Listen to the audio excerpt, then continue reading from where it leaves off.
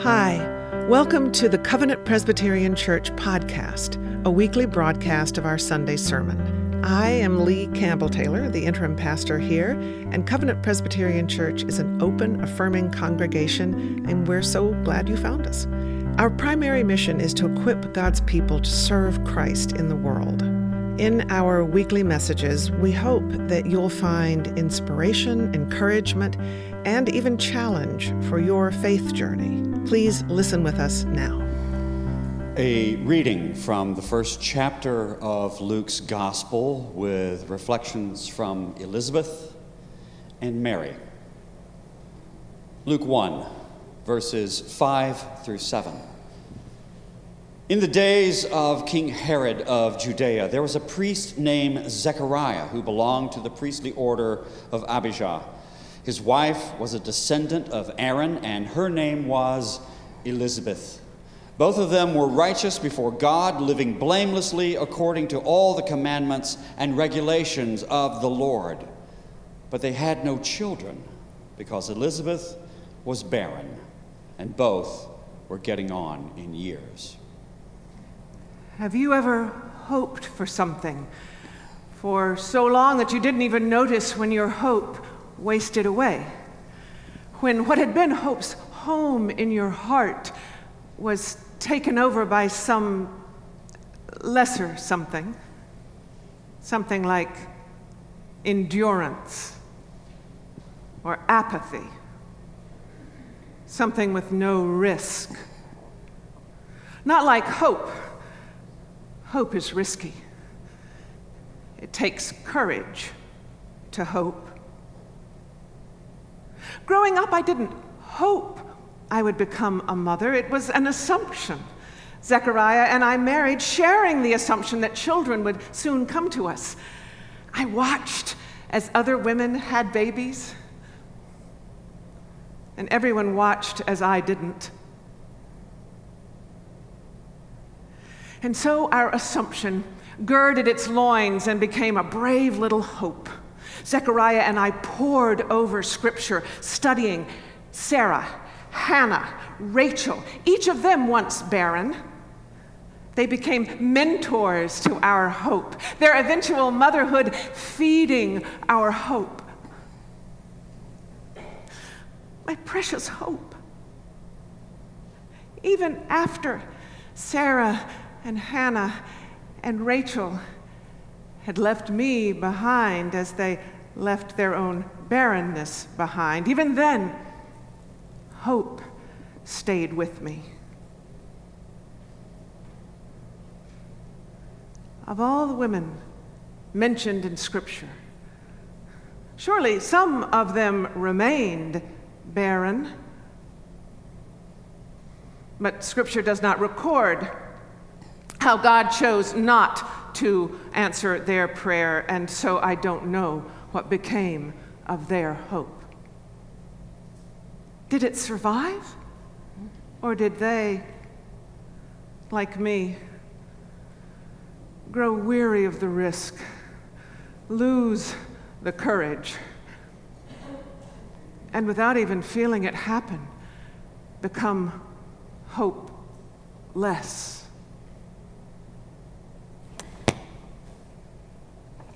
What's the difference between a wish, a hope, and a prayer?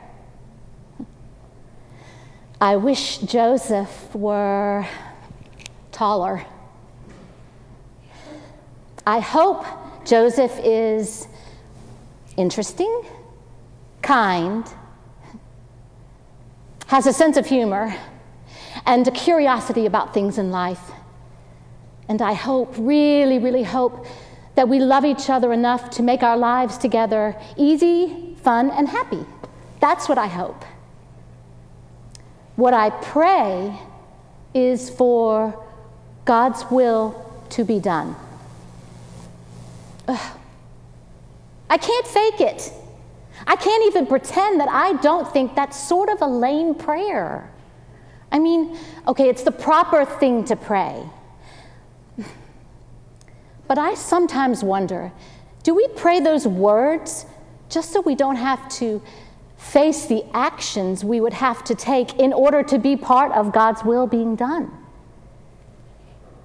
I know what the rabbis would tell me to pray for. They would say to pray for the Messiah to come, the mighty Son of David, the glorious King who will rule in majesty. But I don't know. Some glorious King is not going to know about me and my hopes. He's not even going to know I exist. No. What I would like to pray for is the Messiah that Isaiah describes, the suffering servant who bears all our burdens, who sacrifices everything for us. Is that too much to pray for? Too much to hope for?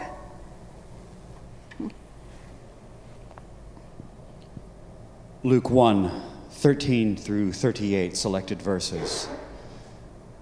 The angel said to him, "Do not be afraid, Zechariah, for your prayer has been heard. Your wife, Elizabeth, will bear you a son, and you will name him John. But now, because you did not believe my words, which will be fulfilled in their time, you will become mute, unable to speak, until the day these things occur." After those days, Zechariah's wife Elizabeth conceived, and for 5 months she remained in seclusion. She said, "This is what the Lord has done for me when God looked favorably on me and took away the disgrace I have endured among my people." In the 6th month, the angel Gabriel was sent by God to a town in Galilee called Nazareth, to a virgin engaged to a man whose name was Joseph, of the house of David. The virgin's name was Mary. And he came to her and said, "Greetings, favored one, the Lord is with you." But she was much perplexed by his words and pondered what sort of greeting this might be. The angel said to her, "Do not be afraid, Mary, for you have found favor with God. And now you will conceive in your womb and bear a son, and you will name him Jesus. He will be great and will be called the Son of the Most High, and the Lord God will give to him the throne of his ancestor David. He will reign over the house of Jacob forever, and of his kingdom there will be no end." Mary said to the angel, "How can this be, since I am a virgin?" The angel said to her, "The Holy Spirit will come upon you, and the power of the Most High will overshadow you. Therefore, the child to be born will be holy. He will be called Son of God. And now your relative Elizabeth, in her old age, has also conceived a son. And this is the 6th month for her who was said to be barren. For nothing will be impossible with God." Then Mary said, "Here am I, the servant of the Lord. Let it be with me according to your word." There's this psalm that says, "Be still and know that I am God." Be still. Notice every aspect of the gifts that come to us from God. I'm noticing how often I dream of the River Jordan. I'm noticing how the only food I have any taste for is wild honey. I'm noticing Zechariah, suddenly as silent as a stone that wants to shout to God. I'm noticing his joy. We share wonder too wonderful for words. I could be out and about, parading my belly, startling my neighbors, but I don't need that. I just need to be still and know that God is God. What greater peace can there be than to know that God is God? And so I am noticing the peaceful joy of seclusion. Now, I did ask myself if I was staying in out of fear.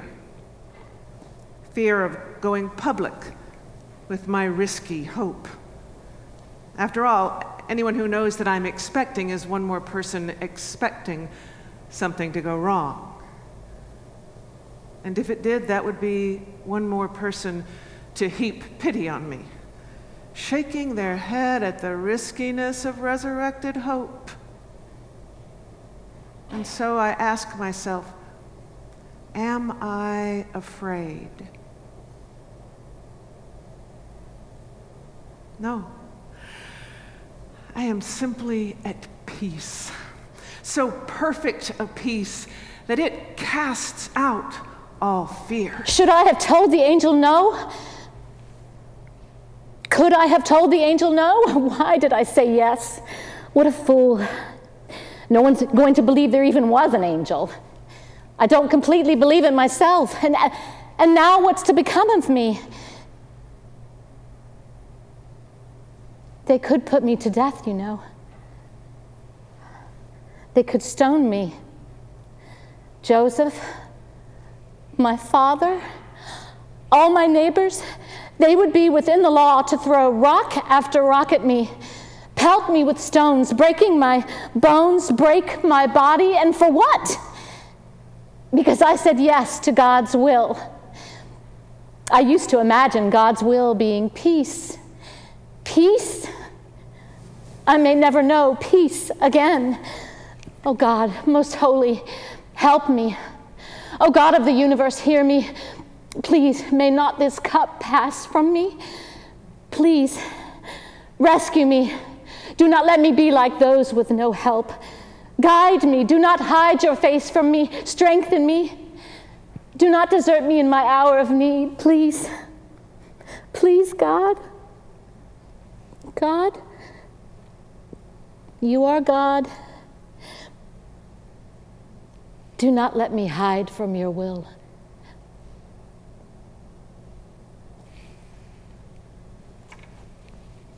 I will go to Elizabeth. She will hide me if that is what God needs for the safety of this child. And if there is some other way, oh God, yes, use me as the servant of your will, and also your daughter Elizabeth, use her, that she may help me to know your will. Amen. Luke chapter 1, verses 39 through 57. In those days, Mary set out and went with haste to a Judean town in the hill country, where she entered the house of Zechariah and greeted Elizabeth. When Elizabeth heard Mary's greeting, the child leapt in her womb, and Elizabeth was filled with the Holy Spirit and exclaimed with a loud cry, "Blessed are you among women, and blessed is the fruit of your womb.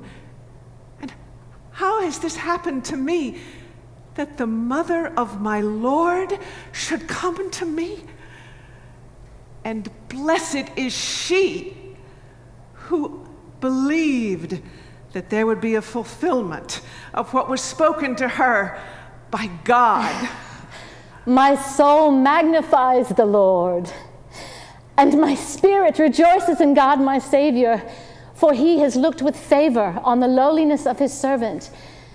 Surely from now on, all generations will call me blessed.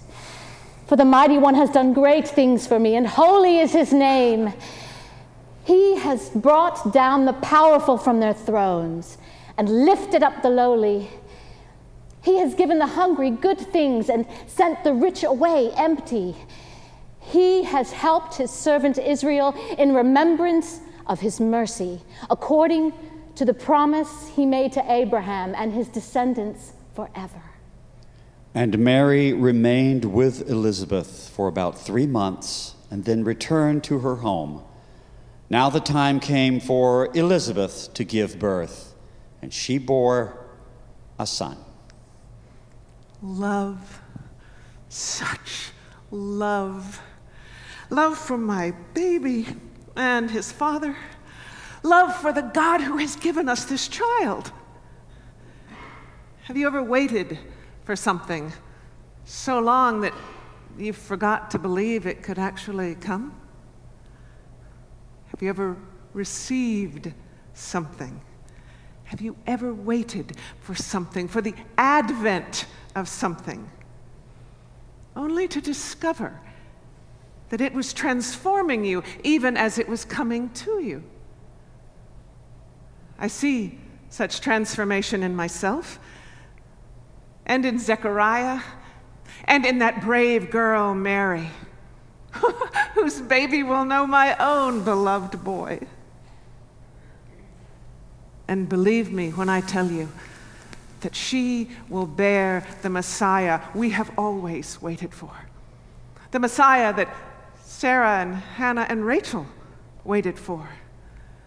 The one who is coming into our lives, bringing hope and peace and joy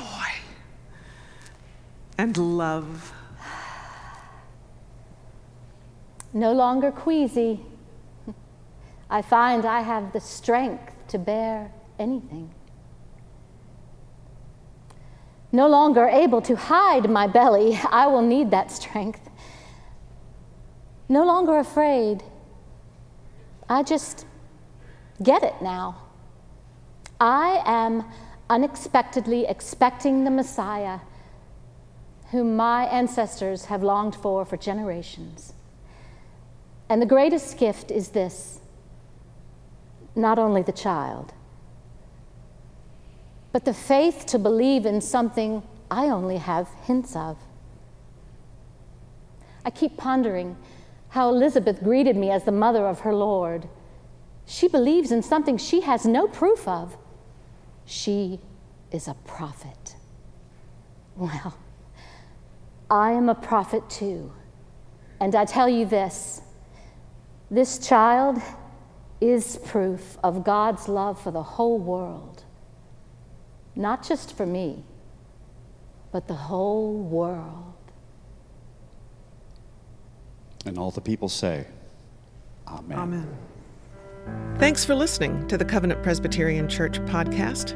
I invite you to visit our website, covpresatl.org. That's covpresatl.org. There you'll find current worship information, links to our live Sunday morning streaming service, and our full archive of recorded services. You'll also find out more about us and how to get in touch. I wish you well in these strange times. God is with us. Grace and peace to you.